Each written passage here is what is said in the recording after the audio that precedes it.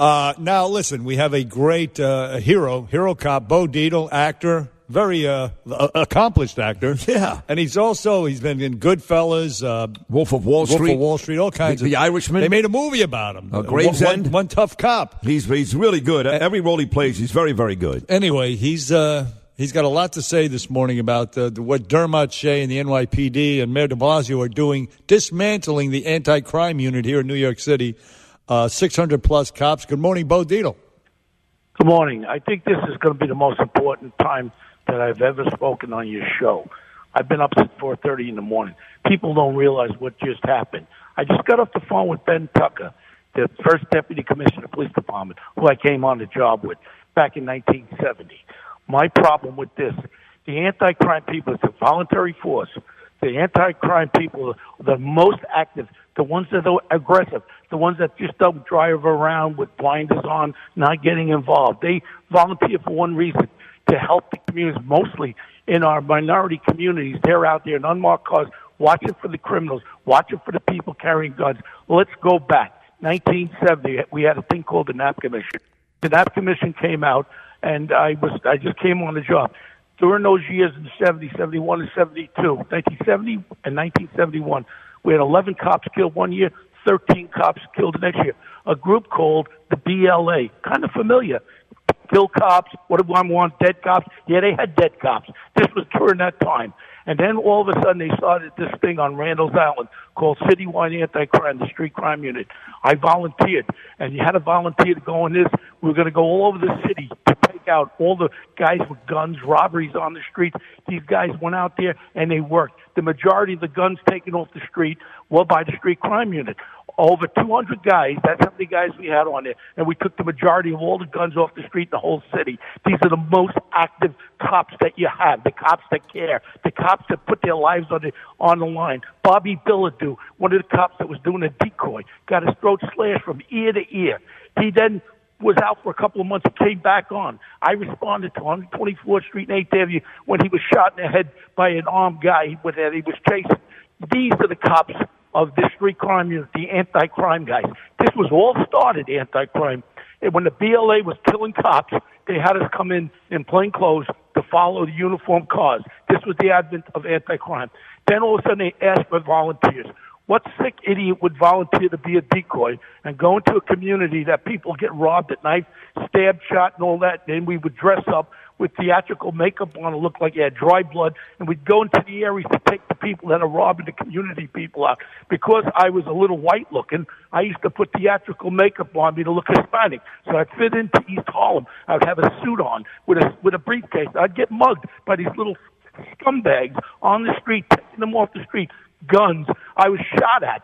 I was stabbed by a guy who committed murder, escaped from Attica, and I'm fighting with him. I never killed one person, so I could talk because I walk the walk. And I'm representing right now the most formidable part of the New York City Police Department are the anti-crime guys. They're the ones that care. They're the ones that go out there after the criminals. They're the ones that go out there and take the guns. As it is, stop and frisk was a great tool. It was overused, but it could be used in a scientific way to take guns off. In New York City today, it's jacking up 25% the shootings. The murders are up 25%. Now you get rid of the anti-crime. You know what you have policing New York? You have nothing because the majority of cops now are not going to get involved. And these were the active people that volunteered for anti-crime to take the criminals off the street. I just talked to Benjamin Tucker. Tucker, who is the first deputy commissioner. I said, Ben, please put me in any hearing with the city council, with the NYPD. Please, what you're doing now, you have to reverse it. These are like the Navy SEALs of the police department, the ones that go out and get it done. Get rid of them, you get rid of the police department. I can't be more outraged about this. And this friggin' Big Bird and Dermot Shea, he was sucking on his thumb when I came on the force. He was about 2 years old. He doesn't even know from it. And all those cops out there, all the anti-crime cops that died protecting the people, this community, and this city, they all died in vain. Now you get rid of the greatest crime-fighting force that the New York City Police Department ever had. Because this is not, you didn't volunteer. Yeah, you went in there because you wanted to fight crime. You wanted to go after people that were preying on New York City people, especially in our inner cities. Now what we want to do is we want to take the police away. Who's going to suffer? All our communities. Yeah. Where is the black leaders? Where are the black leaders? They don't exist. They don't exist. It's a question for you, though. Somebody called earlier because we started the program talking about Dermot Shea, and we said he basically caved to Bill de Blasio, and that's why de Blasio called out sick yesterday, and Dermot Shea did this. They caved to the mob as well. Right, and some caller called in and said, wait a second, maybe consider this. Maybe consider that Dermot Shea was sick and tired of his guys, not having the protection they really need, not having the backs of the folks that run this city, and maybe in the end he was doing some of these guys a favor by actually disbanding this unit, because guys like Daniel Pantaleo, they get fired for basically doing their job with Eric Garner. You think there's any possibility that that's true? Listen to me. All I say is this. I was talking with the first deputy commissioner. They were talking about statistics, all these statistics.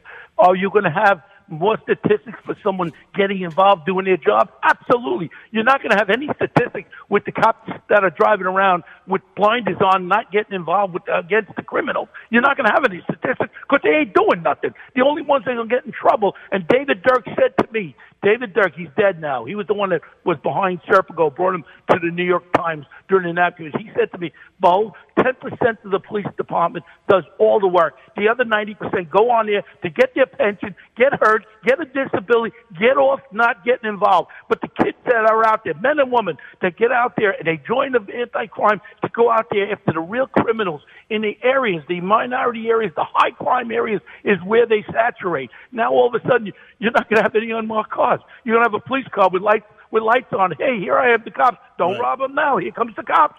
It's the most ridiculous thing it's stupid. I've ever heard. But again, to Sid's point, maybe that is the Ferguson effect, that no more proactive policing. The cops are making a conscious decision to say we're not going to do it. I got an idea. The next thing Dermot Shea should do is take guns away from the cops. Take the guns away. Take the guns away from the police. Only leave the scumbags roaming the streets that are going to rob you and your family. Leave them with the guns and take the guns away from the cops. What point are we going to stop this insanity, this Mayor fool? And Dermot Shea, I tell you the truth, if he was a man, he would turn his badge and say, you be the police commissioner, or bring in Al Sharpton, let him be where is this scumbag for all the blacks that are killed in Chicago? Where's this scumbag for all the people that are dying? All he cares about is dividing this country. This scumbag should be in Chicago doing demonstrations against black on black. I brought the numbers out. 7,500 blacks were killed by other blacks across this nation in 2019. There was 10 blacks unarmed out of 10 million arrests that were shot. Where is the systematic thing? If anything, there's a systematic killing of cops. We had 80-something cops that were killed across this country in 2019. This is all bullcrap. And you know what it is? It's all jump on it. And all my sports figures, all my rich black friends, why aren't you guys getting together and getting into the communities? We got to get to the root. And the root is the young black males that are in the communities. We got to work with them. We got to show them big brother cops. Now nobody wants to be a cop. Everybody wants to, when kids was younger, oh, yeah, I want to be a policeman. Now it's like, oh, you want to be a policeman? That's brutalization, and they're bad people. Bull crap. You got people putting their lives, and I guarantee you right now, 90% of those cops would jump in front of a bullet for the people of New York City. And you're forgetting about them. You're forgetting about all the cops that have died. I've been to too many cop funerals where they put their lives on the line for the New York public. Where is the New York public jumping out? Where is this city council, that little jerk there, the head of the city council, little moron? No one understands this city, what you're dealing with. When you're dealing with the criminal element out, they will kill you. They will kill you. And if there's no cops out there to protect you, you will die, and your family members are going to die. It's going to really hurt the minority community, ironically, all this defund the police and the disbanding the NYPD anti-crime unit, et cetera, et cetera. But, Bo, I have to ask you in the remaining moments, the Atlanta shooting of the dude who fell asleep in the Wendy's drive-thru with the taser. What do you think about that? Well, what I think about it, first of all, I went through my career. I didn't kill anybody. I was hospitalized 30 times. Stabbed, shot at point blank. Guy fires at me 5 times. He missed me. And I put it this way: when he went back to he made the hospital before he went into being arrested. As far as that goes, my problem with this whole thing is people don't realize who caused it. Those cops were so courteous to that man. I feel sorry for that man. He was a nice guy as far as I saw. And what happened was he made this situation happen when he fought with the cops. He was beating up 2 cops for trying to hold him. Then he pulls the taser away. He made his own life there as far as I'm concerned. Do I want to see anybody die? No. But do I want to see people resist like that, punch cops, fight with cops, steal the taser? Who the hell knows? And if you watch the video closely, that taser goes off. The taser goes off as he's running. He turns around. So what were the cops supposed to do? And if he would have hit the cops with the taser, that's 50,000 volts. That guy could have come, taken the cop's gun, and we could have had 2 dead cops. That would have been okay. That wouldn't have not made the newsreel. No, 2 dead cops, would have been fine. Another funeral, right. And that's it. All I can say is people have to understand the police are there to protect us.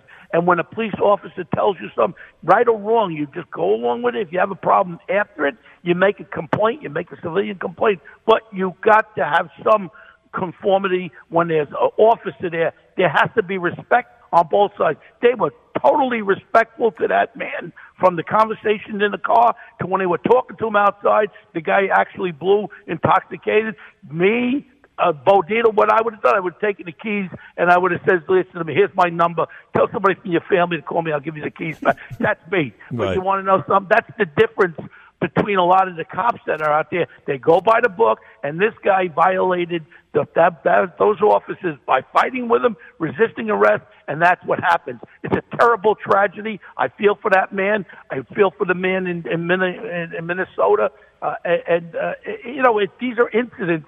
When you have 370 interactions, 370 million, You're going to have some action. Now the problem is everything's on the video phone cameras, and everything's being projected like there's this mass thing by cops to kill people and kill blacks. No, you know who's killing blacks? Blacks are killing blacks. That's right. In the community. 18 dead, 1 day. Where was any outrage? Where was Nobody Don cares. Lemon?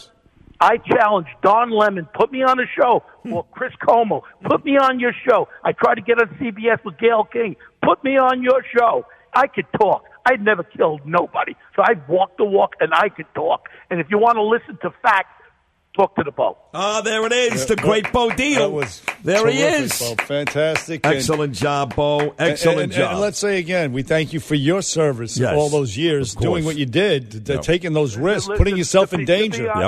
To be honest, the cops that are out there today face a lot more than I face. I faced the criminals. I went right into their nest. I went after gangs. I went after. But today, the cops are facing their own police department. That's their biggest threat, is the own police department with no support. Now the DA's offices, these flunky district attorneys, including Cy Vance, all of a sudden, I try to prosecute, guy tried to kill somebody, and they give him a ticket.